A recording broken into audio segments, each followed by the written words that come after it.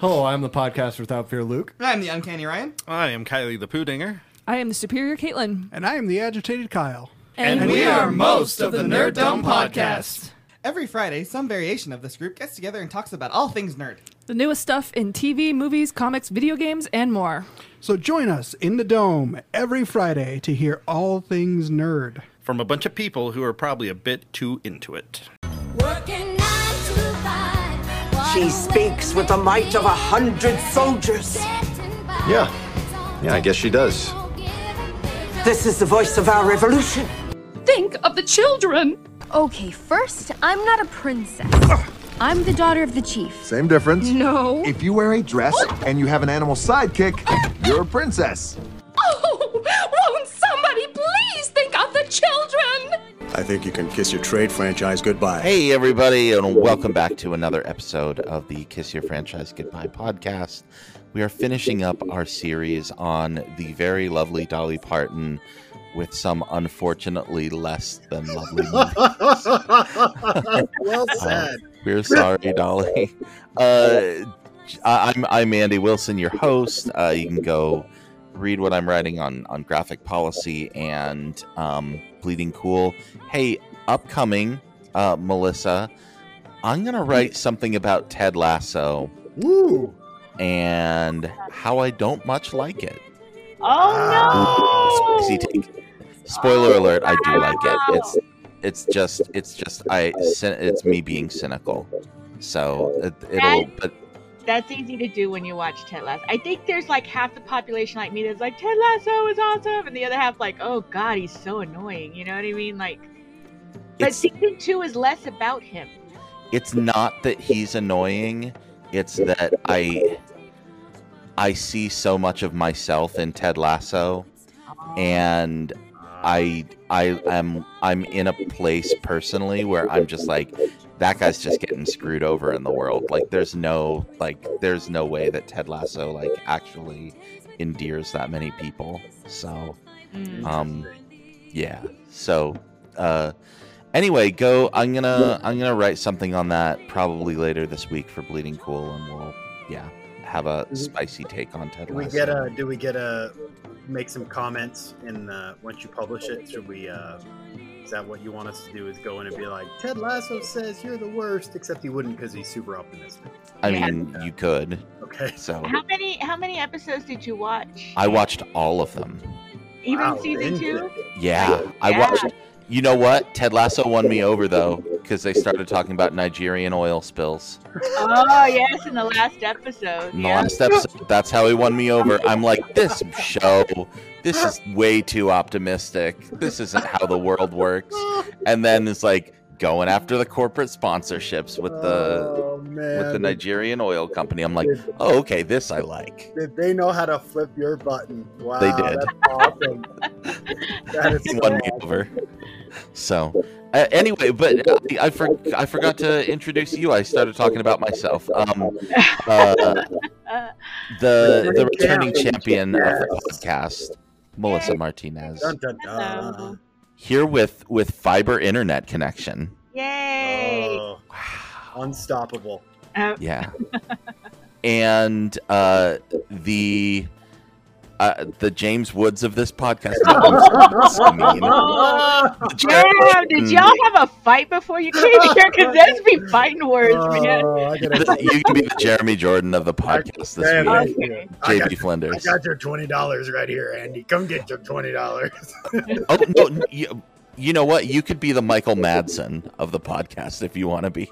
I don't know. I like the Jeremy Jordan. I would do some Celine Dion or Spice Girls Broadway at the drop of a hat. So I could see Michael Madsen. I think I could see JB cutting a guy's ear off. Totally. Taking my bowling ball and going home. Yeah, exactly that. Okay, so these two movies, Straight Talk and Joyful Noise. How about them? I guess we could take them separately. I will say this: Straight Talk at least did what I think a Dolly movie should do, which is focus on Dolly. Yeah. Right. I did not hate the parts that Dolly was in. I just hated everything else around it. Like, we'll talk about this a lot, but James Woods is the creepiest non-villain in any movie I've ever seen. Like, yeah. I mean, I liked some of the characters. I thought the radio people were fun, because the good parts of the movie were when everybody rallied around Dolly, right? So I don't dislike Straight Talk as much as I disliked Joyful Noise. But anyway, I agree.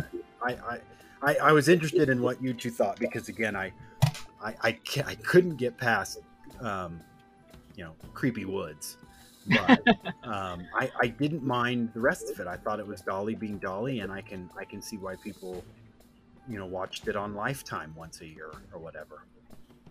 Yeah, I mean it, and you got some good songs in there, and you got it was kind of down home. It was kind of I liked it.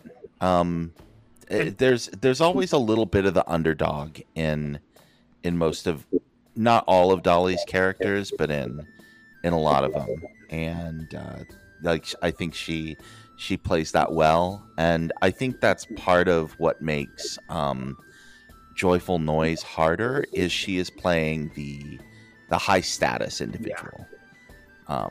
And it's like she's kind of the one in charge, and she's sort of put out by that at certain points. And while I don't think that's like what makes or breaks the movie, I like Dolly as the underdog and scrappy. And Melissa, I'm interested because we talked about this, I think, over the past couple of our movies. I almost feel like Straight Talk was what an autobiography of Dolly Parton would probably have been, right? Mm-hmm. Like, she comes from making hard decisions, helping people out, right? Helping the little people along the way, and ending up being successful. And I seem to remember, Melissa, you talked a little bit about how Dolly's personality makes some of these movies a little more meaningful. And I was really interested in what you thought of Straight Talk. The problem I have with Straight Talk, well, besides James Woods. Actually, James Woods is the biggest one, because here's the thing, y'all. There are certain actors who, and I can't tell you why. There is no quantifiable reason, no real explanation, but there's just certain actors who give me the heebies. And James Woods has always been one of them. And seeing him trying to play the romantic lead, that's it. Some people aren't meant to do that. Like Angelina Jolie, for example, and we've talked about her before on this podcast. She did this terrible rom-com a few years back, and I forget the name of it, and I meant to look it up before we got here, and I just forgot. But she was terrible. I mean, really bad in this rom-com. You would not believe that this was an Oscar-winning actress playing this role, And I just think because that's not her strength. Comedy, and especially rom-com, there's a certain personality that can pull those things off. And she didn't have it, and neither does James Woods. They need to stick to their lane. And normally I don't believe in that. Like, you look at somebody like Jim Carrey, right? Everybody told him, stick to your lane, talk through your butt like Ace Ventura. But he defied that and made some fucking awesome movies as a result. I mean, Eternal Sunshine of the Spotless Mind might be one of my favorite movies of all time. Sure. You know what I'm saying? Yep. And so if he had listened to them and stayed in his lane, we wouldn't have The Truman Show. You know what I'm saying? These are great movies. But James Woods needs to stay in his lane. He can't do the romantic lead. He's got no charm. He had no chemistry with Dolly. It was just terrible. And but even beyond that, he's one of those actors who gives me the heebies. And then now with him spouting off about his politics, calling like the January 6th insurrectionists patriots, that just makes it worse. But even before that, this has nothing to do with his politics. It's just him. He just gives me the heebies. I can't take it. And so it's hard to watch the whole movie. It definitely accentuates it though, because that was my thing. I'm like, oh yeah, James Woods. Oh, okay, whatever. And I'm sure it'll be at least interesting. And it's like, Oh yeah, it's interesting, but like not in a good way at all. Him and Griffin Dunn could have switched roles and it would have been better. Yes. Because Griffin Dunn, he wasn't like a bad guy, but he wasn't a good guy either. You know, he was a little in that slippery slope area. Kind of a shyster, yeah. Yeah. And James Woods would have been so much better doing that. And then Griffin Dunn playing the protagonist, the romantic lead. So they were just miscast. Well, who do you put in this? I mean, that's the real question. But I mean, think about it. What I can't figure out, and sorry, and I'll jump in and then let's go back to your question. Sure. I can't believe that James Woods was in like 3 movies a year from 1988 to 1995, right? And even then, 97, 98, 99, he's in every single movie. And I got to be honest, I can't remember him being that big of a star. Right? Like he wasn't in any of the summer movies, maybe The Hard Way, right? But he was legit in every single movie, and other than Hercules, which I think is his best role. Hercules. Yeah. And the smarmy senator in Contact. I think he plays that really well. Yeah. I mean that Hard Way, I'm the cop, or did you guys ever see Diggstown with Louis Gossett Jr., where he was the con man, right? That gets like those are the kind of characters you see him in, the shyster, like you said, the shyster, or the weird pseudo general in like General's Daughter, or some of the military movies he did by the end. He was pretty good in Be Cool. I'm not gonna lie, but yeah, I mean, if you're to your point, Andy, if you're 1992, who is your romantic lead other than Tom Selleck? Because he could be the romantic lead in any movie. Who do you put in 92? Remington Steele? You put Pierce Brosnan? Well, you got to do someone who's kind of Chicago. So I was thinking. Like Costner. No, I was thinking like, I mean, maybe like a Dan Aykroyd or even a Belushi, Jim Belushi, obviously not John at this point, but like I don't know. Could you have pulled this with Robin Williams? Yeah, but would he do this movie? I think that's the problem, is how do you find someone who, like, this is not the sheen has started to kind of come off Dolly's star at this point. So I don't think you get anyone, bigger than Tom Selleck. I think Tom Selleck is a good answer. Yeah, I think so too. Yeah. I'm trying to think who else you could put in. You've got Keaton. Keaton's just done Batman though. Yeah, like Patrick Swayze's big now. Richard Gere. Yeah, all those guys I think are too big to do Fox this movie. Probably not the right type of role for him, because you kind of need. I almost said Nick Nolte. Can you imagine how worth it you get? Well, is this the same year as Prince of Tides, or is that next year? When is Prince of Tides? I wanted to say it was the year after. That was another awkward movie. Yeah. Let's see. 90. Oh no, it's the year before. Prince of Tides was 91. Oh, okay. Boy, that movie made a lot of money for. I don't know why. It made like 150 million. Ooh. Yeah. So. Because of Yentl. Because she stole the other half of the triangle, Andy. That's why it made all that money. That great South Park episode. Yeah, I don't. Maybe you bring a TV, somebody who was big in TV, and because it was almost like a made-for-TV movie. That was kind of the feel. Well, and the director is best known as one of the main TV directors of Murphy Brown. So that wouldn't. Hey, you could bring in someone like a Tony Shalhoub.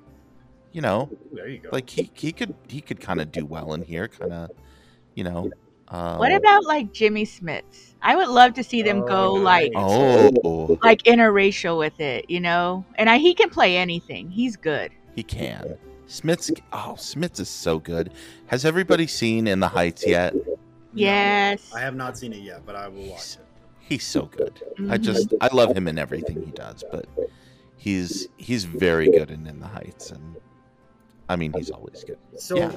the other question is how not to be weird, but how old is Dolly in this? Is she in her 40s? Is that the assumption that we're making? I don't actually know. The only reason I'm asking is because, you know, what was big on TV in 92? You've got the Melrose Place kind of, right? But I think that's too young for Dolly, right? If you bring some of that age in. But you do have the Tom Skerritt picket fences. Well, No, she can't be with Drum. Sorry, no. Paul Reiser from Mad About You. Yeah, she would have been in her early mid 40s when they filmed this. Okay. So, you know. So you maybe, like you said, maybe you bring, I mean, Jimmy Smits and Tom Selleck are, I think, probably the best age group, and, you know, famous on TV, good in movies kind of tie-in. Mm-hmm. I don't see anything else. I mean, again, Picket Fences was big. Melrose Place, The Heights. You had a lot of those back then, so I don't know if any of those would work. Yeah. Ben Stiller Show, which Andy remembers fondly. I do remember fondly, and I was posting all about my my favorite moment from my favorite sketch from the Ben Stiller Show after Bob Odenkirk had his heart attack. We have to always remember how he played Charlie Manson on that show. Oh yeah. Where it's like the 1950s show Lassie, but instead it's Charles Manson. They're like, what? And he's like, I got the eye of the tiger and nobody can cage me. And like, what? Timmy's in the well? It's like, I'm so insane, I'm sane again. And he got bit by a snake and the poison's starting to work. Let's go. Like, it's so good. Everyone go Google Manson, the Bob Odenkirk sketch from the Ben Stiller Show. And Dweezil Zappa did the theme, which was always my favorite part of the Ben Stiller Show.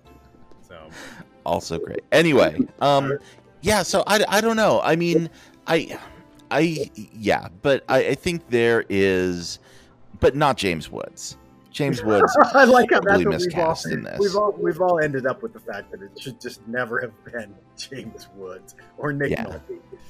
Yeah, but someone kind of working class, someone kind of gravitas-y. You know, I think you could do something. You could do something great in here. When we do our yearly wrap up of season 2, I think Jimmy Smits should be the answer to every trivia question, because I feel like Jimmy Smits is like the best answer to all of the questions we have about movies, right? And James Woods is the worst one to answer to every question. Because seriously, I feel like Jimmy Smits, when we do the recast, is a great candidate for about half a dozen movies at least. I agree. So I completely agree. Maybe not Joyful Noise. Is Stan a legend? Yep.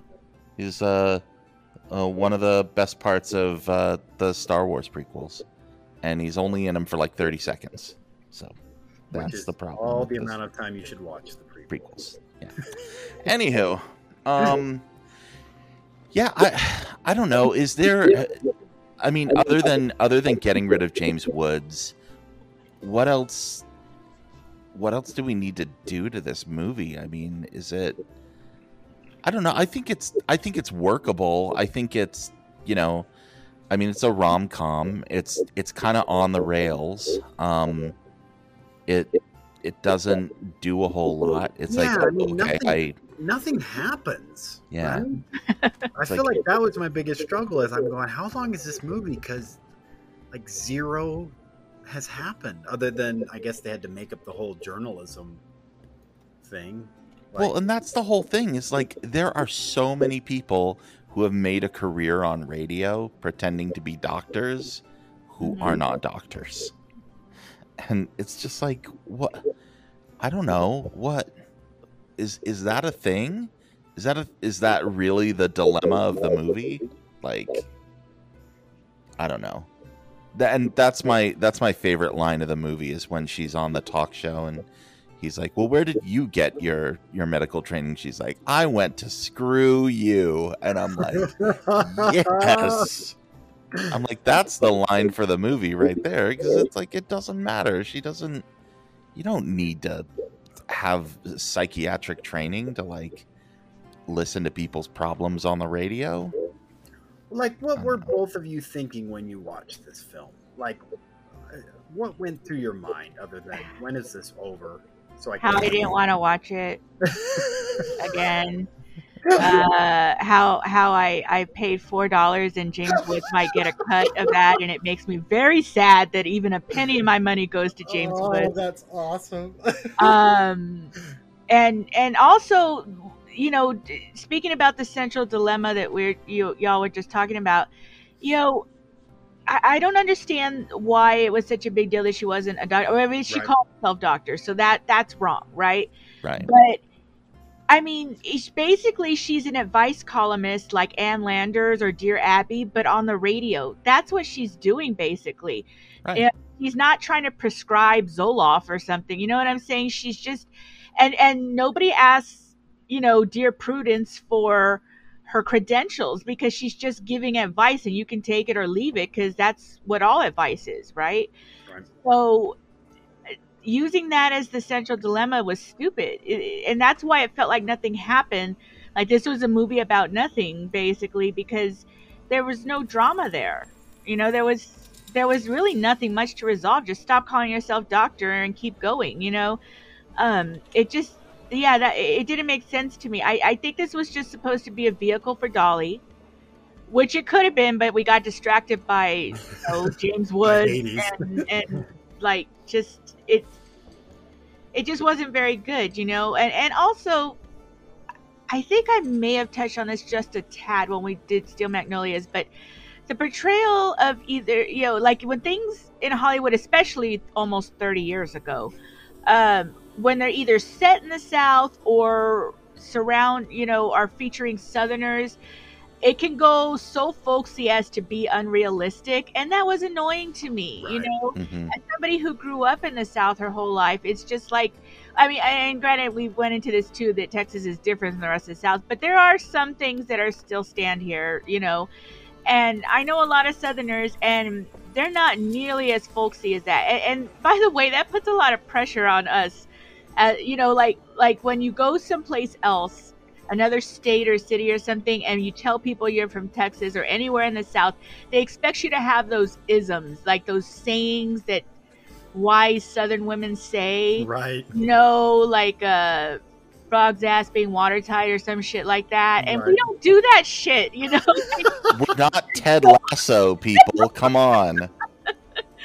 And so when you see these folksy things and everybody expects you to be folksy, so that annoys me too. Yeah. But it's just, she's so folksy. And look, we know Dolly's folksy. We've seen, I mean, I've seen at least a million interviews with her, right? You know, and so she can be, but it's almost to the point of caricature. Right. Yeah. And that's annoying and distracting. And I gotta say, it also feels just a tad bit cynical as well when they do that to Southern characters. So that's the other part, is that if you're going to write a vehicle for Dolly, I feel like this is a vehicle written for Dolly by people from like New York, or you know what I'm saying? Right. Like, they probably have never set foot in the South and think we're all ignorant fools. And so they overwrite it. It's which is hard to do in a movie that's basically about nothing. So it's just a weird situation. It's a weird combination there. But I think if they had a writer who was actually maybe from the South or was allowed to write as if they're from the South, because maybe they are from the South, but the studio interfered or some shit, you know, because Hollywood gets their ideas in their head about things and they never fucking let go, you know. So if they have an idea that we're all charming, folksy people with these mannerisms and sayings, that's the way it's going to be, like, forevermore. You know what I'm saying? Am I making sense? I don't know. Totally. Yeah. Well, and you raised a really good point, Melissa, because I was thinking about that. Like, even when the lady came up on the street and was yelling at her, like, my husband left me because of you or whatever. Like, I never once felt any conflict right? Because even that situation, the guy was like, hey, Dolly's got to go. And Lady's like, okay, well, I just wanted you to know. Like, there was no... Yeah. I was at no point involved in the plot of... Basically, like you said, Andy, I was just waiting for the theme songs. I was waiting for the songs to come up because it's part like. But that's such a good point because it's not only that nothing happens, but there's no, like, there's no impetus for us to be involved with any of these characters, right? Like, there's just there's no anything. And yeah, it was the. I feel like those because either everybody's folksy and from the South or everybody's Italian. Right? Because wasn't everybody in the radio station supposed to be like this Italian guy, like, let's get in the limo kind of thing and drive around? Like, it's such a caricature of everything, like a bad Lifetime movie. Yeah. Just silly. And I don't know. I spent the entire movie doing a couple of things. One, relishing the fact that I was not yet watching Joyful Noise, knowing that I still had that to go through. But two, thinking about like radio call-in hosts and things like that, and I don't know, how like kind of useless that. Well, not useless. That's not the right. The idea of someone being credentialed being kind of useless, though, and I was specifically thinking about a show that I listened to a ton when I was a teenager, which was Loveline. With Dr. Drew, nice. And who is and says it every episode, was a board certified, specialist in addiction recovery science, and had medical training and so on and so on. But essentially, he'd give out the same advice like every single episode, like go get into therapy, go to rehab. Et cetera, et cetera. It's like there wasn't that much that was really like that mysterious about it. And then like cut to now, and it's like Dr. Drew's out there like spreading vaccine misinformation. And it's like, those medical degrees not as useful as we think they are. So, I don't know. But they needed some sort of conflict in this. It has to be, there's mistaken identity, and she goes from, being just, a charming Southerner with folksy sayings to everybody's favorite radio host. Like, I fundamentally have no problem with that. But then the conflict has to come from, he's doing a story about her and he's going to expose the truth. And it's like, why does any of that matter? It's just, I don't get it. Yeah. If I would have had more time, I would have loved to have written down all of the dumb cliches she used and just rapid fired them on this podcast. But I don't think that's fair to the two of you to have to sit through it again. But I mean, there were some horrible ones. Yeah.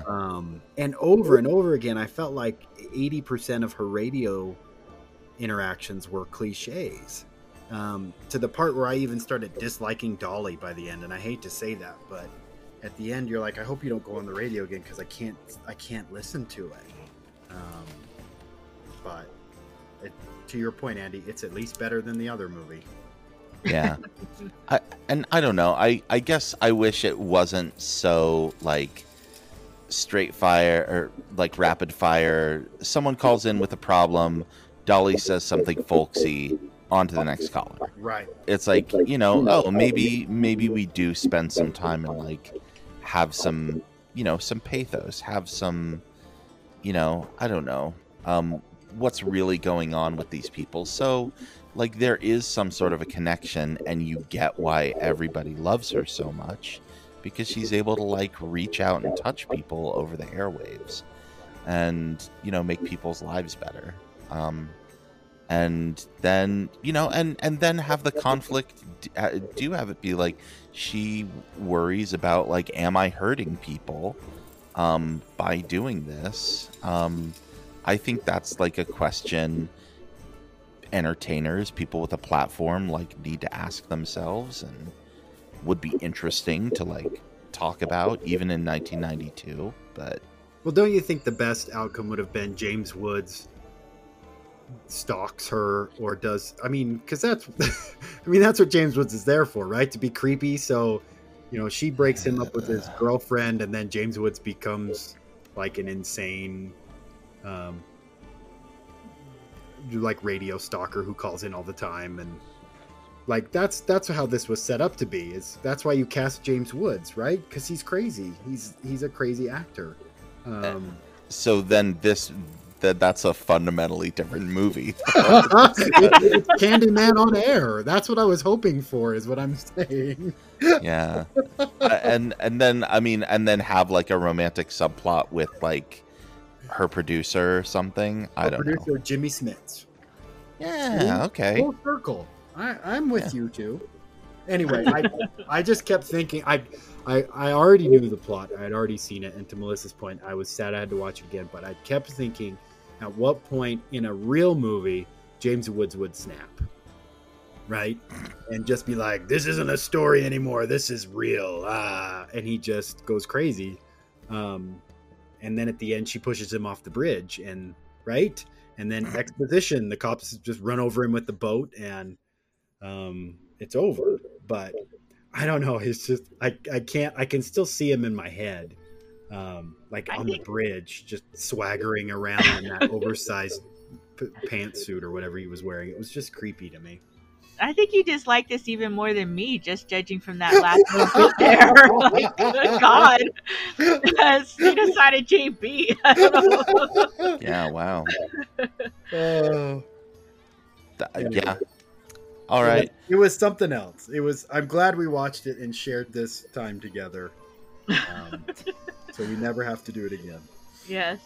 So with that, on to Joyful Noise. Okay, let me preface Joyful Noise, because I texted you guys last night and I said I watched it and then I only watched the musical numbers. And I will tell you, if you take the movie away from the musical numbers, there are some fantastic musical numbers in this movie. Yeah, I like that movie. The music is terrific, and it's just too bad there's an hour and 25 minutes in between that. Of people way out of character and conflicts that aren't even really conflicting, right?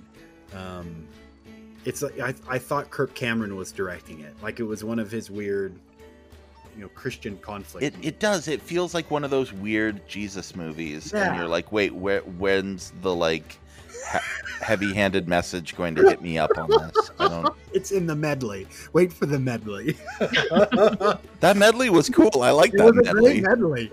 I mean, all like I said, all the songs Jeremy Jordan can flat out. I mean, anything he sings, I'll listen to. But yeah, that was just such a discordant movie. Yeah, I don't know, Melissa. What? So, the problem I have with this movie is that Dolly was prominently featured on all the posters, but she was a supporting character. I mean, she really. Yeah. She wasn't in this as much as I thought she would be, considering how much they pushed her being like the star along with Queen Latifah. Right. If she felt secondary as a character, I mean, she was good in the scenes that she actually got something to do other than swaying to the music. You know what I mean? Like with the rest of the choir. So that was maybe my biggest problem, other than the Jesus stuff. Now look, if y'all are religious, anybody out there listening, whatever, more power to you. Good. Yeah. But I'm not religious. I'm very agnostic, and that's my happy place. And normally, like, not making up your mind or not knowing would not be my happy place. But in this case, I found with religion, having been tortured through Catholic school all my life, that's just really the best place for me. You know what I mean? And so I'm not a believer. And when I hear Jesus or God every other word, it felt like it felt almost like an assault or something, and it just, you get tired of hearing it, I don't know. It was too much. I understand if they were trying to make a Jesus type movie, but it just went overboard. It was really overwrought with the religious references constantly. And I know it's a church choir. I get it, but still, it's a lot. And the musical numbers, like you said, they're really good, but the characterizations were thin. There was a lot of stuff in between I didn't care about between the songs. You know what I mean? Yep. And but there was Chris Christopherson, so that's good. He was good. Yep. That was nice to see. I'm a big fan, but it was just kind of boring. I kept waiting for the next musical number. That's all I wanted, because then they wouldn't, bring in God every 10 seconds, only every 20 during a song. And it was like Straight Talk. What was the real conflict? Like the slap? Which I don't even know why that happened, honestly, in the movie. It seemed really out of place, but yeah. Even the conflict was so goody-goody. Because it was always followed up by a musical number.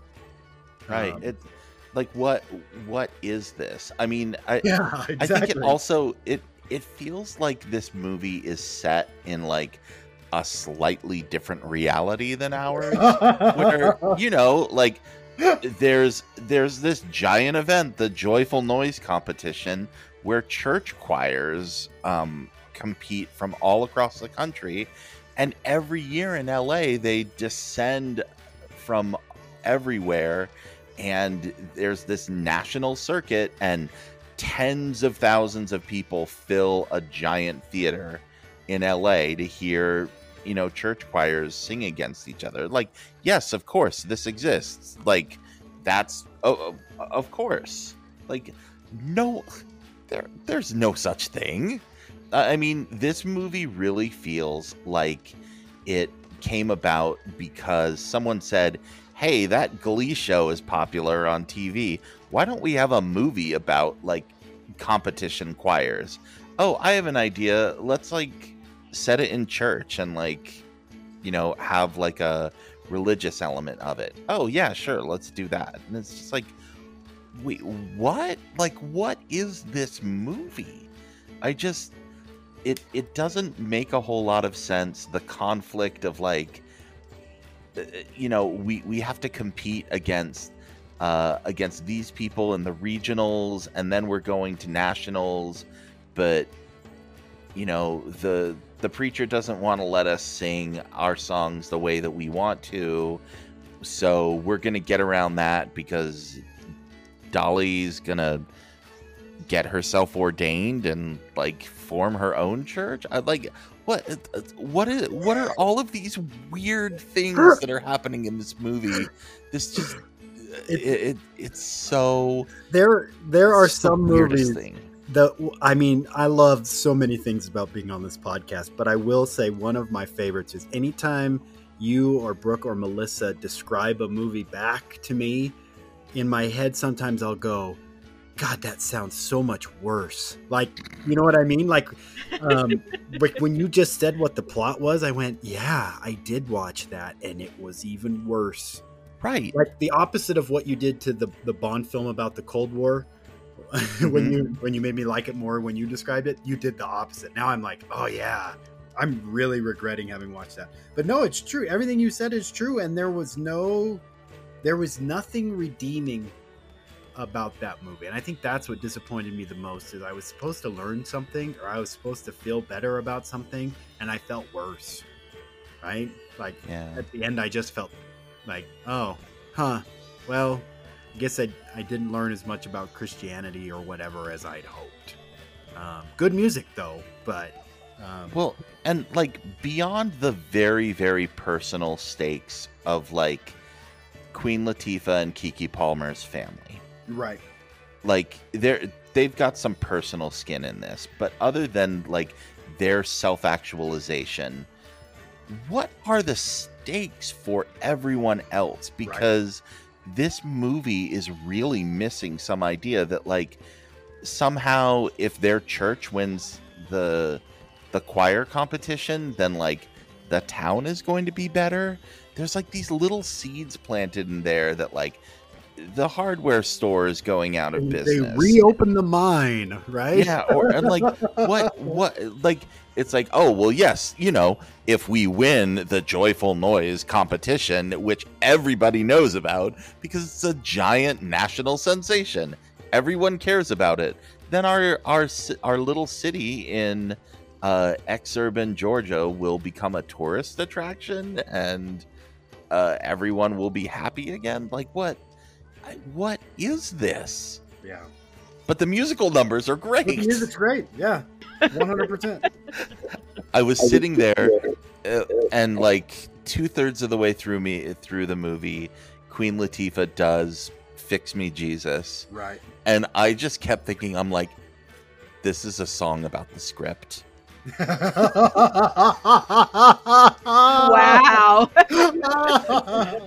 Wow. Oh, wow. Well done. I mean, that's better than the alternative of what the song could be about. I don't even want to go there. You get some of those weird, 1960s EPs of like "Use Me, Jesus," and where you got the three sisters singing on something about "Mold me to your hands, Jesus," and stuff. Like, as long as it doesn't go there, I don't want any of that. No. Not that. But yeah, I don't know. You're right. I mean, on, Melissa, You're to right your on. point, I think you could have made this a better movie by having it be both a little more specific and a little less overbearing. Well said. Yeah. I think if you really wanted to make this movie about that, the fundamental conflict of this is small town church choir, everybody's in each other's business, and the stakes really are, should we be a more like traditional choir, or should we try and be the place where the kids want to hang out and like we can play like Usher. Popular music in this. We get some Usher in here. Yep. Yeah, and it's about everybody coming together to like, have and you can still have a lot of the same musical numbers. You still get the like cool medley at the end, and there's elements of that, but that's also just a fundamentally different movie. So yeah, and it can be done because it's a similar movie is called Sister Act, and that was a great movie. Yeah, so you can do the God thing, and you can do the choir thing, and you can put them together and not have it be eye roll inducing, and you've got two big stars, Queen Latifah and Dolly. I mean, it's such a waste. They're both such great talents. They've got charisma. They've got the vocal chops, and they only use the vocal chops. That's all they used, and it was just so one dimensional. But if Sister Act didn't exist, maybe I wouldn't have been so disappointed. But I know they could have done better because of that movie. For sure, right? And they just didn't. But it's really interesting, Melissa, because I didn't think about that till I saw all the YouTube clips of every single TV show that Queen Latifah and Dolly Parton did as press. Right? Like, they were singing on shows together. They were on every single daytime show, and then nothing in the movie, right? No interaction between them, no real value. But I will say, Queen Latifah still, terrific in everything. And her new Equalizer show is fantastic. I usually don't go for that kind of Case of the Week show, but she makes it work. I haven't seen the last couple of episodes because I'm not in a hurry to watch them, but I will watch them because she's really good. She is. And her sidekicks are great, too. The three of them are awesome. But yeah, Andy, I really do like her in that because she's got such a great presence. And she has it in this movie, too. She's very commanding. And that's an exceptional talent that she has. And she does that in The Equalizer, too. You're like, she will whoop your ass. Yeah. So I watched the first episode when it was on after the Super Bowl because I was kind of curious, and it was like, I don't know. I was like, I don't know. I'm curious. Adam Goldberg's in this. Like, what's going on there? So, he's one of my favorites. So yeah. Well, he gets to play the nerd role, and you do a good one of those, and you actually have like a fun show. So yeah, the nice paranoid CIA nerd. He was in that. He did that role in a different show before that, right? He was a bad guy, though. Was it? It wasn't. Person of Interest, which, by the way, is still one of my favorite TV shows of all time. But he carried that over because I remember he was somebody had captured him and they made him do like random computer things in another TV show. And then when I saw him in this, I went, wait a minute, did I fall into a time loop like Bruce Willis or something? What happened here? The same movie. Yeah. Yeah. No, I don't know. I always just see him as like Chandler's stalker roommate, and on that like one episode of Friends he was in, but so good. And then the Hebrew Hammer. Oh yeah. I love the Hebrew Hammer. It was either the Taken TV show or I think it was the Taken TV show he did it. It was either that or White Collar. But yeah, it's a similar role and he plays it very well. But yeah, Queen Latifah, I didn't much like the first couple episodes, but I think once they got the flow going, it was much better. May have to check that out. Yeah, but she does just have that gravitas, and I wish that the stakes had been a little more than just like Dolly feels like she got passed over, but she's still singing in the choir even though she doesn't. I don't know. It's just it's weird. Now that, like I said, once you started describing it, I went, oh, I like it less now. Yeah, and the other weird thing is that like this film is very obviously like interracial, and there are interracial relationships, which is great, and I'm glad that it's normalized, but it's never addressed in any form at all. And it's like, I mean, while that's good, it's also like striking that like no one mentions it like even one word about it. So I don't know. Like, yeah, and they're supposed to be 16 or something. Yeah, like how old are they? I got the feeling like Jeremy Jordan was maybe like several years older than her, which would be like weird. Like he's like 19 and she's 16. Like that's. He looked about 25 to me, and she was like 16, 17. That was creepy. Not only did they not really have great chemistry in my mind, but it looked like, you know, a Dateline episode. It was not good. Not good. I mean, I know Hollywood rarely casts teenagers as teenagers, and somebody mentioned Glee earlier. I mean, case in point, right? Yeah, seriously. They did not look like no sophomores in high school, those kids, you know. But this was particularly egregious. But I guess, you know, you want they have to have musical talent, so you can't just cast anyone, you know. And so maybe that's all they had. I don't know, but yeah, that was not good. I like them both as individuals, the two actors, and they both are great singers, but together it just didn't work. Yeah, I agree. Again, there was nothing to it. It was just like a plot device. You know, there was nothing in it for him to have a relationship. There was no, like, the worst thing that happens during the movie is Queen Latifah makes eye contact and tells him to walk to the other side of the stage. Like I don't know. I never felt like there was massive conflict about any of it. Yeah. It's like, I don't trust you. I don't like you. You're that troubled kid. Stay away from my daughter. And by stay away, I mean go over there while you're singing, right? Yeah. That'll show you. Yeah. I don't know. It's all very weird. Also very weird that you cast Jesse L. Martin in this role. And he doesn't sing or dance at all. The guy, he played the Richard Gere role in Chicago on Broadway for years. Yep. After Law and Order, he's so good, and like, nope. He shows up for a couple scenes and looks good in army fatigues, I guess. I'm like, give me some more of that. Give me like flashbacks of like, where's the version of this movie where he and Queen Latifah are like doing a duet together?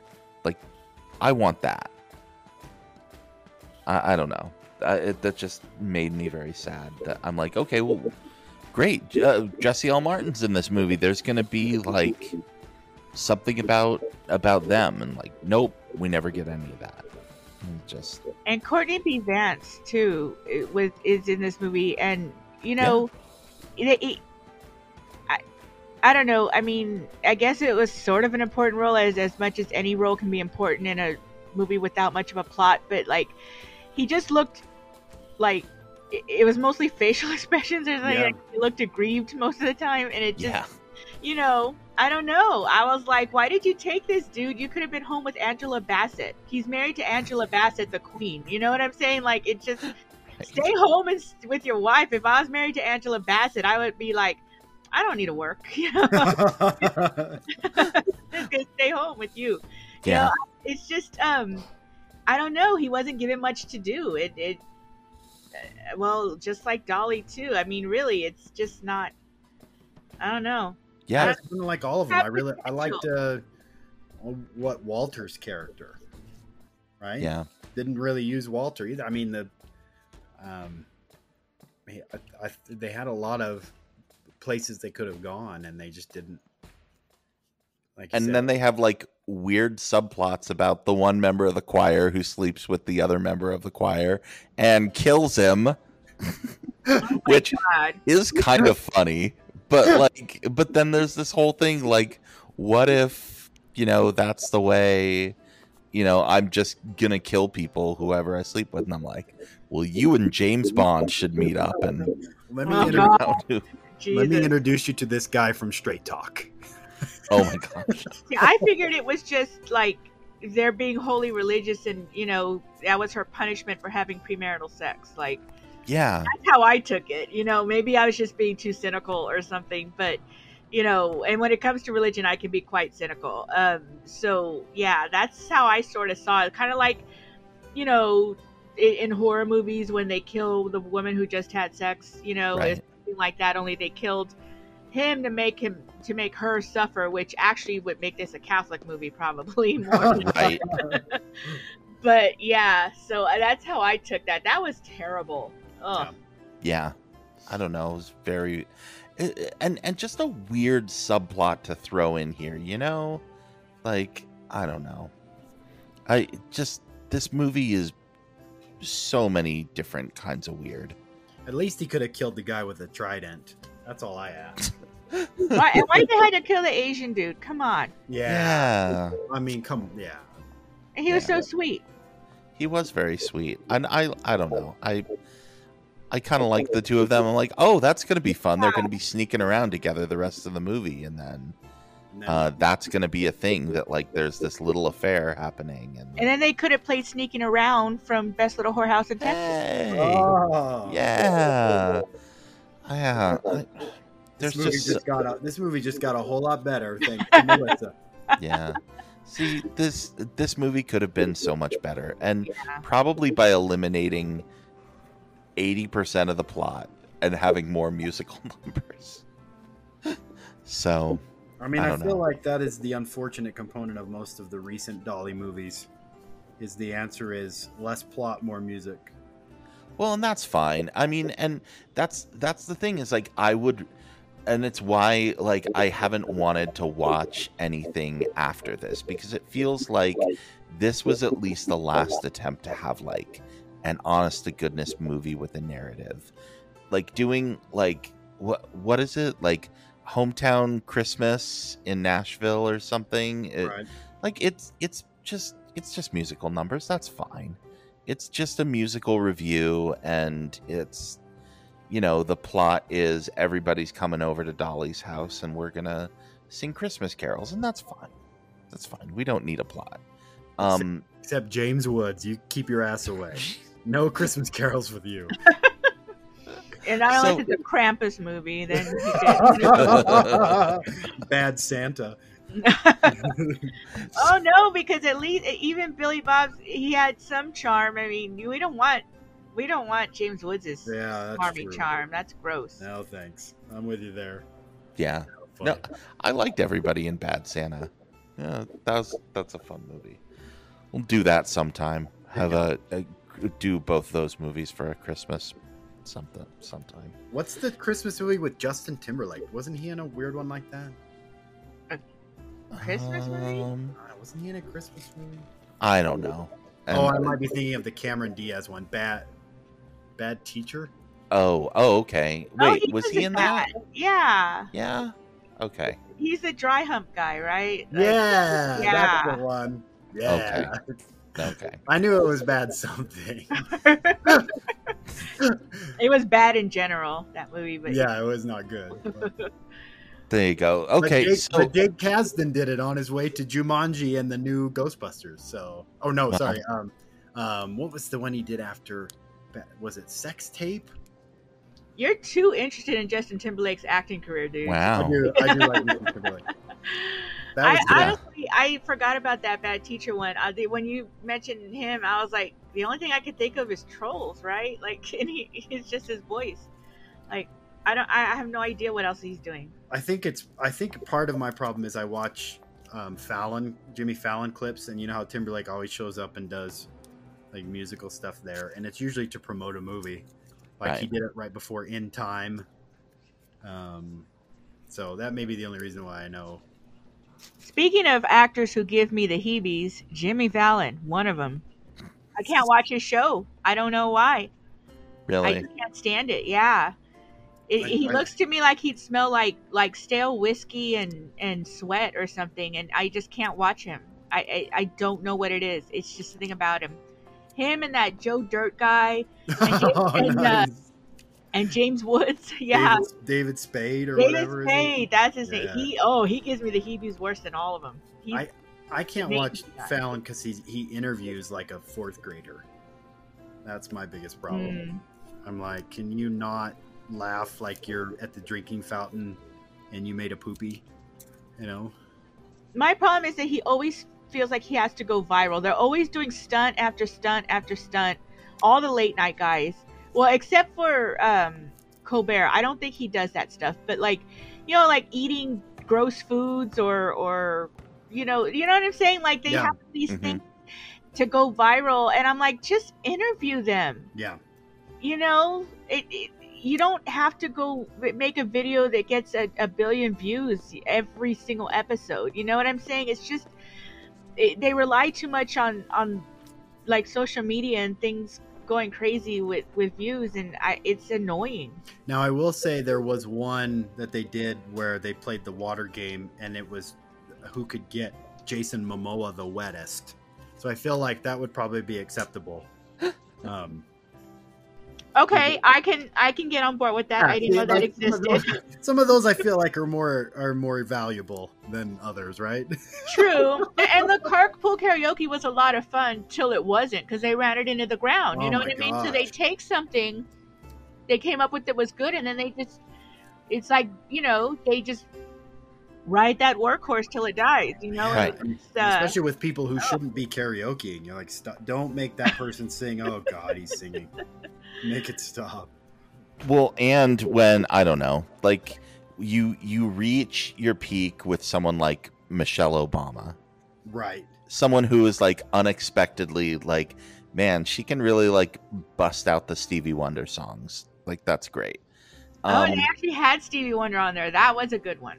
I have to say, I love Stevie Wonder so much. But then you get like the Red Hot Chili Peppers, and they're like, I think the Red Hot Chili Peppers don't know the words to their own song. Yeah, seriously. Too many drugs. Like, what are you guys singing? Do you need the Michael Stipe stand that he uses in all of the REM concerts, where he puts the music stand out? Yeah, get him one of those. Because he doesn't know the words to "It's the End of the World as We Know It." Yeah, because he's written 180 songs in his life, and that's like, true.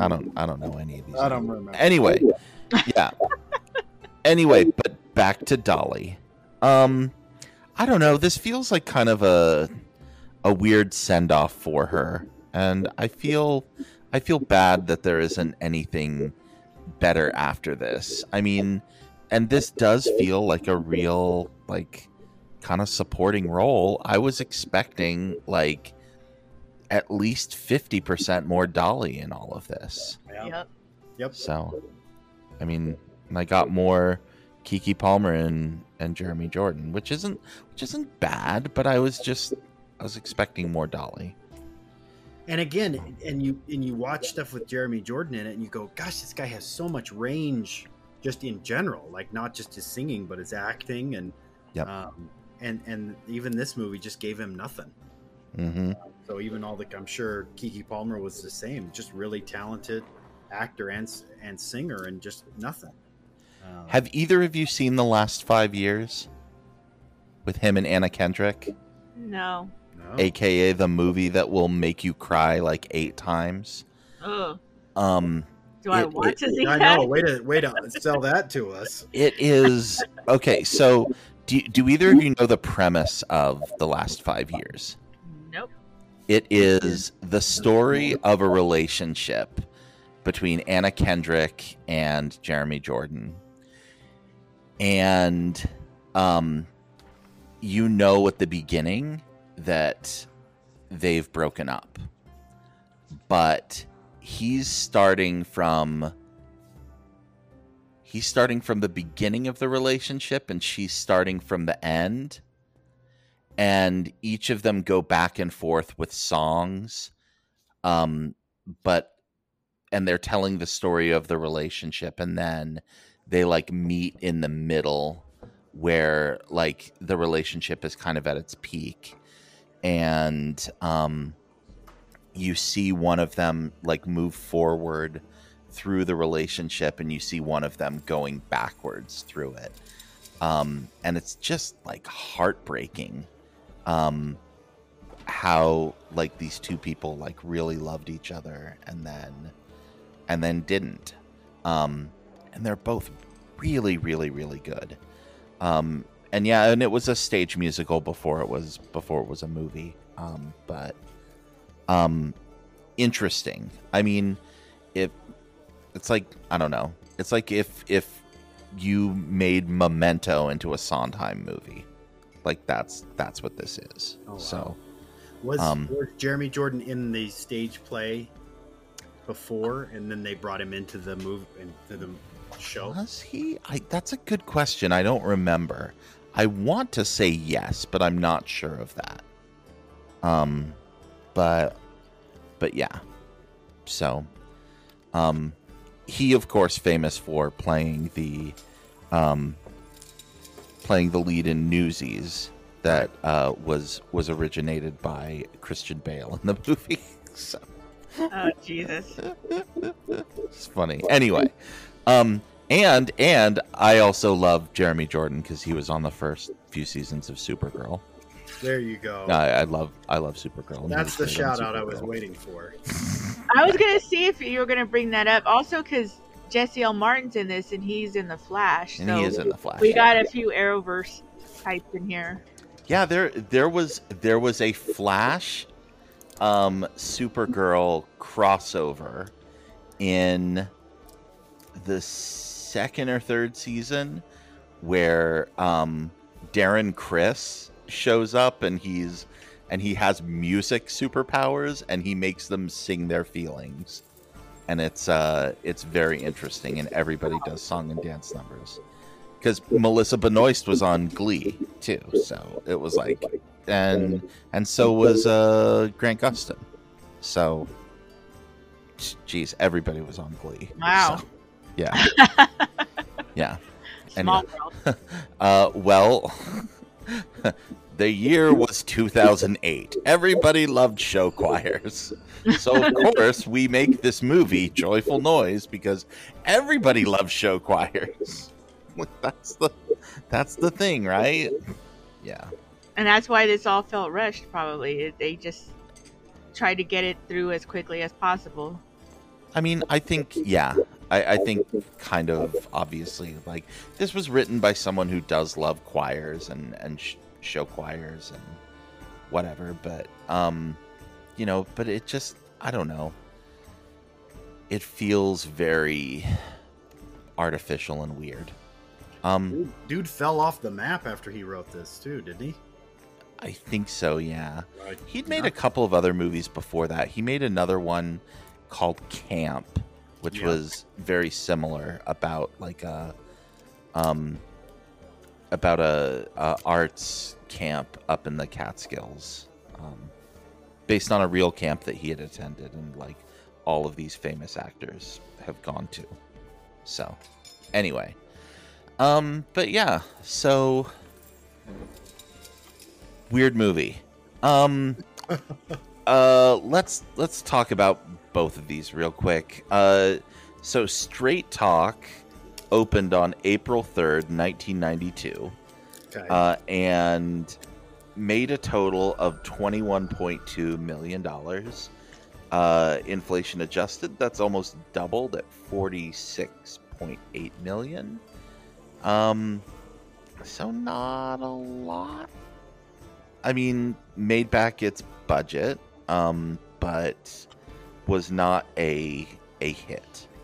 I think opened at like 4 or 5 that week, and there were some pretty big movies out that same time, so just never really went anywhere. Did okay on home video.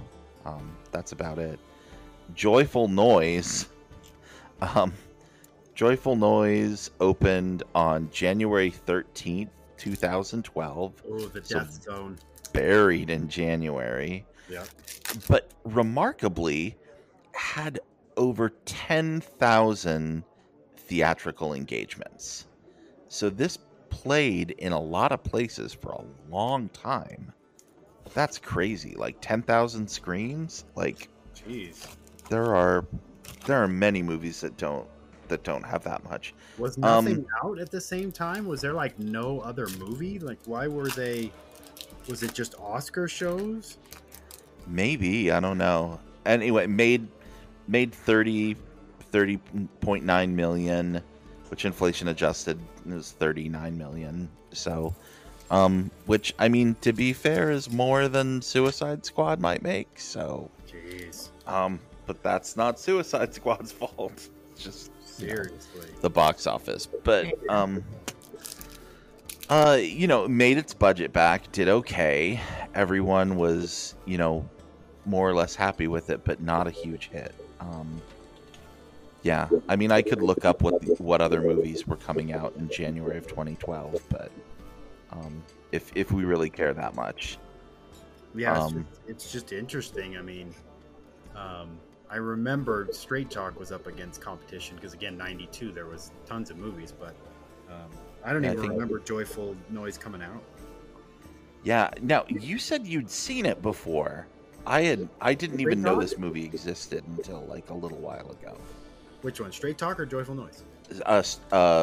Both, actually. Yeah, I had seen Straight Talk before, because it made the rounds on public television, right? The TNT, TBS kind of thing. But yeah, I don't remember it being as bad as I do. But maybe it was because James Woods wasn't creepy. Like, when did James Woods hit creepiness? Always? I don't ever remember him not being creepy. But that's what I mean. Like, he's in enough movies, and he's the good guy in enough movies. Like, I don't remember The Hard Way coming out and having people go, I'm not even going to see that because James Woods creeps me out. Right? People loved The Hard Way. And I didn't mind it when I first watched it. I mean, it's a great premise. James Woods, Michael J. Fox, right? You kind of have like the Castle vibe. But no, I don't remember when, now you go back and watch his films, you're like, oh, this dude's creepy. But at the time, I don't remember thinking he was creepy. So, I don't know. I don't know when the perception changed. I'll have to think about it. Maybe it's in his autobiography, I'm a Creep, by James Woods. Not a lot of movies coming out in January 2012. You have a lot of holdover from the holidays. Okay. Oh, here's what probably did it in mostly. The Beauty and the Beast re-release. So that's interesting. Contraband. I don't even remember what that movie was. Oh, okay. And Mission Impossible: Ghost Protocol, hanging out at number 3. There you go. Great movie. So not as much dungeon basementing as you would prefer in your movie, but it's still okay. Shout out Beauty and the Beast. Yeah. Shout out Brooke. What is this Contraband? Now I'm like, what is this? It sounds like something Matt Damon was in. No, it looks like Mark Wahlberg. Oh, I mean, poor man, Yes. Matt Damon. Anyway, okay. Studio notes. How could we save either of these movies besides recast James Woods? I think we've given some good ideas. Can you for make these, them but the any same, other studio? Can you make them the same movie? Just smash the plots together and then get it over with? I don't know. I mean, because you've got Dolly in a rom-com role, and then she's also like part of the dilemma in the other one. I don't know. I guess you can't. You'd have to keep Chris Christopherson alive, I guess. Yeah, you can't do that. They didn't even do that in Blade. Come on. I mean, not at first. Then they somehow brought him back, I guess. Whatever that was about. Right. I don't know. It's hard to think about wanting to do anything to these movies, let alone watch them. I don't know, Melissa. What have you got? What's on your fixing? I said don't make them. That's a lazy way to do it, but you know, you could improve them, but they wouldn't be the same movie, not even close. Because most movies, if they're at least decent, you tweak a thing or two and you're good, but it still remains essentially the same movie. In this case, you would have to redo them completely. You know what I'm saying? Yeah. And why bother then? They just make a different movie. Don't make this movie. You know. And also because if you don't make the movies, then Dolly's star doesn't get so tarnished by them, you know. I mean, I still will always stand her, of course, but you know, it would have been nice if these weren't on her resume. You know, it would have been nice if she'd just gone straight to like her Netflix period, like she has now. Yeah. You know what I'm saying, with Puddin' and the heartstrings thing. You know what I mean? So yeah, it would have been nice to go like from Steel Magnolia straight to there or something, or stuff in between, but just something that actually takes advantage of her talent. Neither of these movies really did that effectively, and I just, you have to wonder if the screenwriters even like her or understood her, you know? Probably, yeah. Probably they didn't. I mean, it certainly doesn't feel like it. These certainly don't feel like, I don't know, Straight Talk comes closer to being like, feels like written potentially for Dolly Parton, but not in the same way that her previous 4 films have. Yeah. So, yeah. Well, was yeah, because they had a couple people write Straight Talk, right? Yeah, and one of the people who did a pass on the script was one of the writers from 9 to 5. So, that you was know, Resnick, wasn't it? I can't remember. Yeah, but because the guy who wrote it first was the guy who wrote Black Rain with Michael Douglas, right? And then the other lady came in and she wrote 9 to 5, Straight Talk, Second Sight. Is that the one with Marlee Matlin? I don't remember. That's the John Larroquette, Bronson Pinchot one. What? You remember that, where he's like the super psychic? Bronson Pinchot is the psychic, and they try to solve some crime. I feel like I vaguely remember maybe seeing a trailer for that, but not the whole movie. Now that's a deep dive. I'm gonna have I feel like I have to see for that it. movie. Yeah, I love John Larroquette. Yeah, and the director directed all of The Perfect Strangers. He directed a bunch of Family Matters, Hanging with Mr. Cooper, Full House. Joel Zwick. He did My Big Fat Greek Wedding too, which is not what Second Sight. Oh, that's right. So, Yeah. I don't rush out and watch it. And the only reason is when I was a kid, my mom used to take me to Sounds Easy Pizza. I remember Sounds Easy. Yeah, yes. because every weekend we would go and my mom would get Hawaiian pizza because in my family we believe in putting pineapple on pizza. So y'all can kiss my ass. When did that become a thing? I don't understand how that divided the entire fucking internet. Like, I don't know. I always had pineapple on pizza. I didn't know it was a thing. So apparently I grew up weird. But so we would go and you get like a pizza and 2 movies for $5.99 and I think that was the deal. Yeah, a pizza and 2 movies for $5 or something. But you could either get a Nintendo game or a movie. So we usually get a movie and a Nintendo game. And I remember Second Sight was always there because I remember the cover because it's Bronson Pinchot floating, right, with electricity coming out of his arms. And I don't ever remember that movie being checked out. So I raise that as saying don't rush out to watch Second Sight because Sounds Easy never had it for it never got rented. So. Yeah, but get yourself a pizza with pineapple on it. That's a better suggestion. Yes. Are there any good one-liners or quotes from these movies that we would want to hold up? I'll be honest, I didn't bother thinking about it because that meant I might have to go back and rewatch a scene or something. Like, no. Right. I can't remember enough of the quotes that she used on the radio. I did like, what was it was the weirdest because it was like, oh yeah, God didn't make plastic surgeons so they could starve. Oh. Because it was one of those where I went, even her lines are not written well for her. You know? Yeah.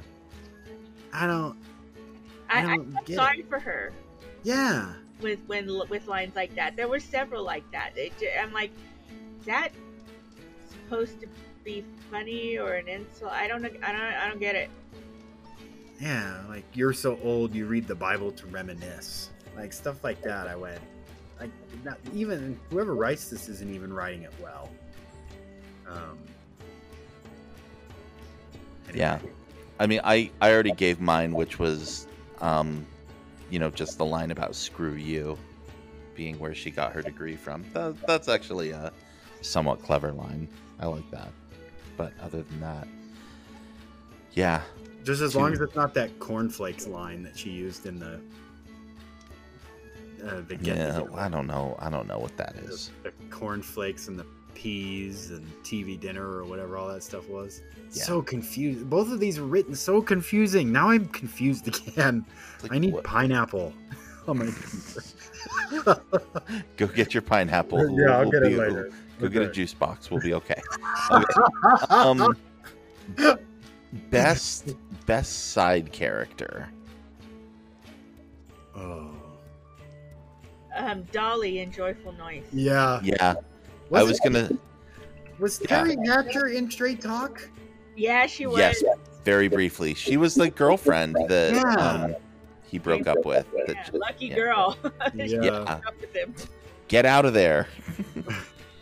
So I can jump in. Yes, Dolly's the best, I think. I did like the guy who played Walter. Yeah. And yeah, Dolly's my favorite in Joyful Noise, and then closely followed by her husband, Chris Christopherson. But good. yeah, other than that.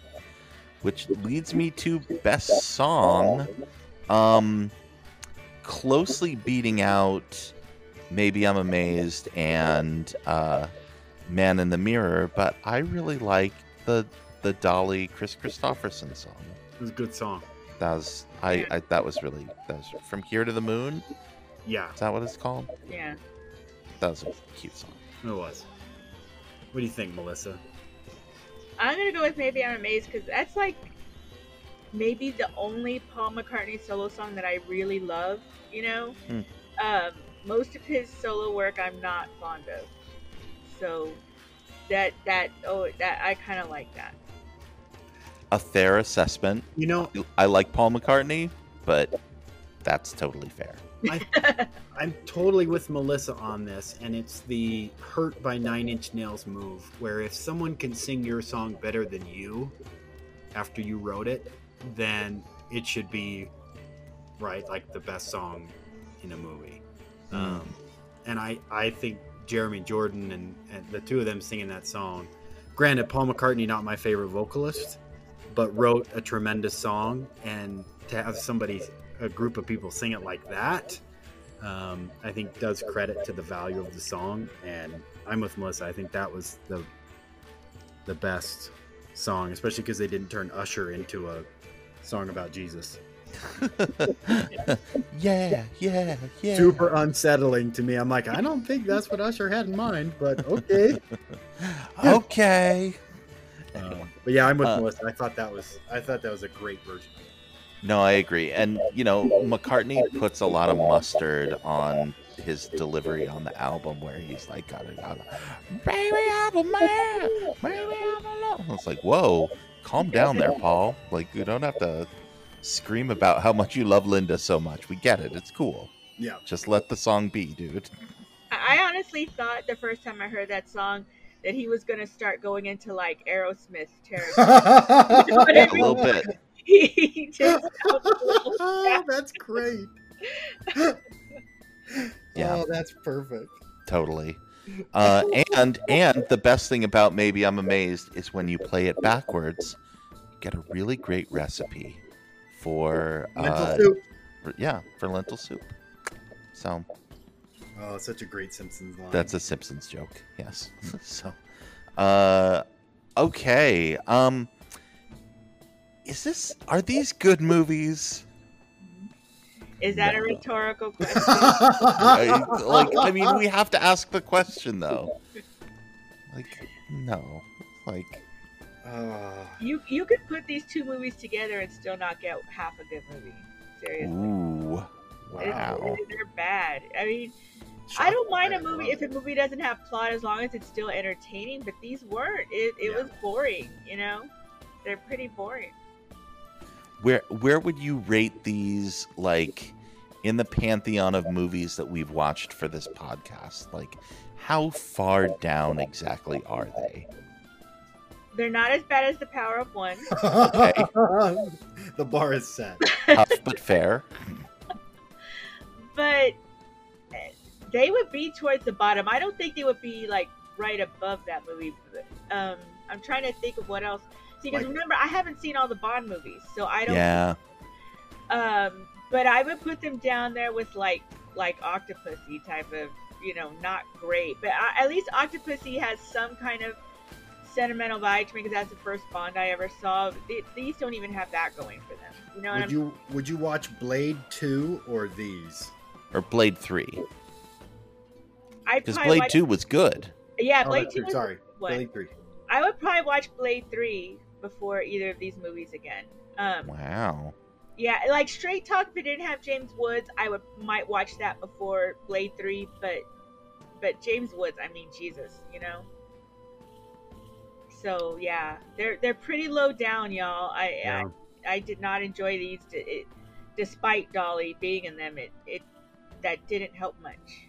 Yeah, that's sort of where I'm at. They're in the like upper tier of Roger Moore Bond movies. Blade 3 is sort of in the mix. I agree. They're not the worst of the worst, but they're not great. Yeah, it's hard because I'd rather watch, like, I watched Straight Talk and didn't think anything of it. I watched Joyful Noise, and at least there were 3 or 4 musical numbers that made me pay attention, right? Sure. So I hate to say it, but I would probably watch Joyful Noise before I watch Straight Talk again, only because I'd be fast forwarding it to the musical numbers. I mean, on that caveat, yes. Yeah. But that's like, I'm trying to think of a bad Bond movie with a good opening theme song. View to a Kill. View to a Kill, yeah.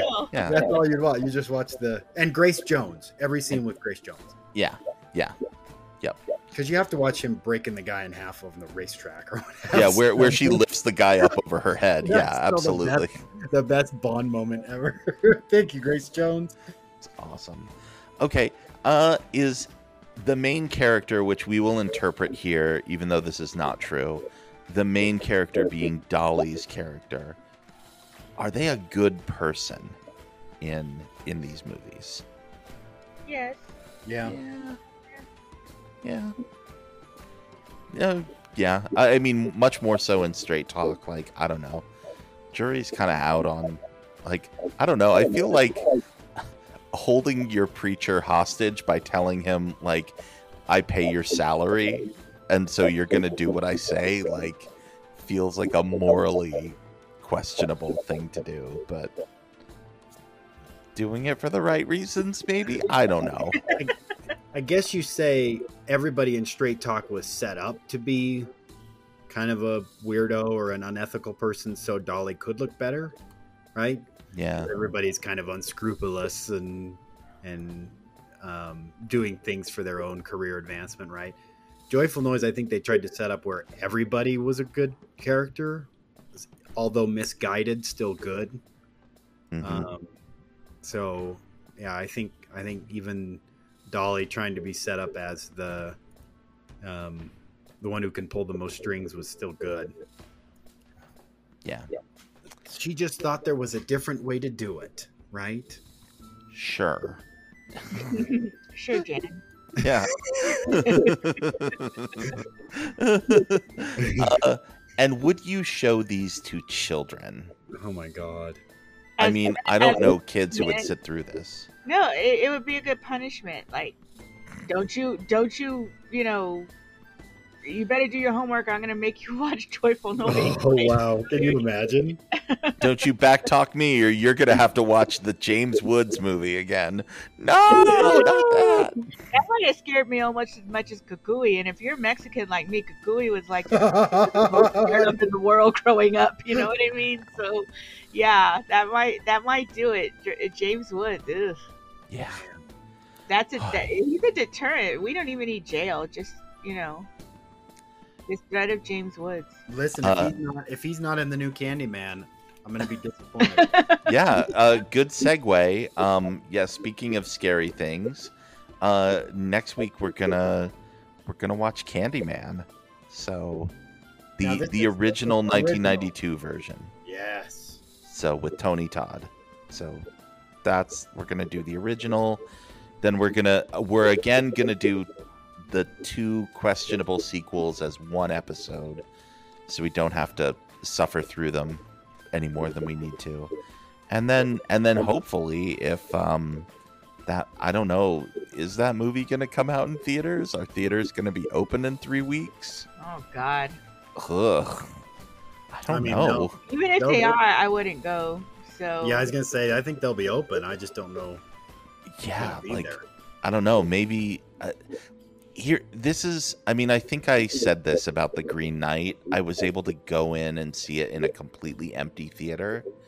Like I don't know. Maybe that's the only way to like safely view Candyman. But then I kind of feel bad.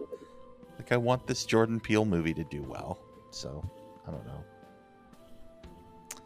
Oh well. It doesn't say anything about streaming it. Yeah, we'll see. Maybe they'll push it off. It actually might be advantageous for them to be like, hey, what were we thinking? This should come out in October. This always should have come out in October, right? Yeah. Like figure out some streaming deal. They say that the only way they might do it is, I guess Universal has a deal with Peacock. Is that true? Yes, Universal does own Peacock, so they think that would be the only way they'd get a streaming setup, is they would do it with Peacock. They've yet to broach that, and I wonder if they would. But I mean, they put Fast 9 out there like pretty quick after its original release date. It was out like 6-7 weeks after it hit theaters. So maybe, I don't know, maybe that's what they'll do. They'll just they'll have a quote unquote theatrical release, but they don't expect anyone to go see it, and they expect everyone will go watch it on Peacock right before Halloween. And maybe they'll take the theatrical release as a loss leader for people to go watch it on their streaming service. Which I think would suck for everyone involved with the movie whose paycheck is tied to how well it does at the box office, which is probably the director, the producers, maybe some of the stars. Didn't Jordan Peele produce it? He did. He's not too worried about his paycheck. Well, I mean, he should be though. Like, I mean, we should get that man paid. I mean, everybody should be paid fairly for what, right? I mean, Yeah. I don't care who you are, but Yeah. I would prefer to see it in the theater. You movies like that are always better. Right. Like, and that, I don't know. You want to see that movie in a theater. You want to see that movie in a theater where everybody's yelling at the screen and is getting hella scared with it. Like, I want to see every Jordan Peele movie in a theater. I mean, let's be honest. Yeah. That's a person who knows how to make movies built for the theater. Yeah. So. Yeah. So, I don't know. I guess we'll see what happens to Candyman, but we are proceeding as if Candyman is still getting released in 3 weeks. I don't know. I guess we'll see. Fingers crossed, or maybe everyone can actually go get vaccinated, and we can. No. You ask so much of people to act rationally and sanely, I guess. To do the bare minimum. I acted sanely and rationally 6 months ago when I got my vaccine, and now they're telling me it's wearing off. Right. Same. So I'm like, well, where's my booster? Because I did the right thing, and now I'm unprotected, and all these yahoos are gonna get me sick now. Which one did you get? Moderna. Wait, no, I thought the Moderna was still showing like Moderna was like 90%, I thought, and yeah, but was 85. Well, not against Delta though. Against the grandfather one or something. But they say that it does after 6 months start to wane, and I'm approaching my 6-month mark this month, and I'm like, okay, now the rest of you have to do your part because I did mine, and now y'all have to help me out until I can get a booster, but nobody, they're not going to do it. Yeah, I don't know. Shoot. Yeah, I don't know. I was reading some encouraging things about Moderna having like some still pretty high efficacy, even without a booster. But I don't know. Well, and I think the thing from what I remember is, you're still at 80-something%. Yeah, but you're at 98% of preventing hospitalization. Yeah, but So, that's it. Still, I still would like for people to do the, I've helped protect you all this time. Not that it mattered, but right. You got to help the rest of us out now. It's your turn. Right. Wouldn't that be nice? Yeah. I would certainly like that. And they make really cool looking masks. I don't get it. I have some super cool looking masks. Me too. I have one that looks like what's his name from Mad Max Fury Road. No way. Yeah. So I just love my Captain America one too much. That's the cool. one that I just wear all the time. Yeah. I mean, I have one that looks like an even bigger mustache than I have. So it's great. You can do all kinds of things. The ones that the shot putter wore, like the Joker mask and stuff during the Olympics, yeah. I mean, that's just gold. Yeah. So. Okay, well, everybody wash your hands, stay safe, get vaccinated. Watch Suicide Squad. Tell your friends who are not vaccinated to please get vaccinated, and then hopefully we can all go to the movies again soon. Well, I'm gonna go to see Free Guy regardless because I can't wait for that movie. I'm gonna try to find a way to get into an empty theater with kiddos. I think you'll be fine if Suicide Squad only made $20 million. I think you're in the clear. Yeah, we'll see. Fingers crossed. All right. Until next week, then. Make some joyful noises, y'all, or don't. That was so disheartening. Yeah, or don't. I don't know. Bye. Big kiss, everybody. Straight Talk Wireless. Don't forget.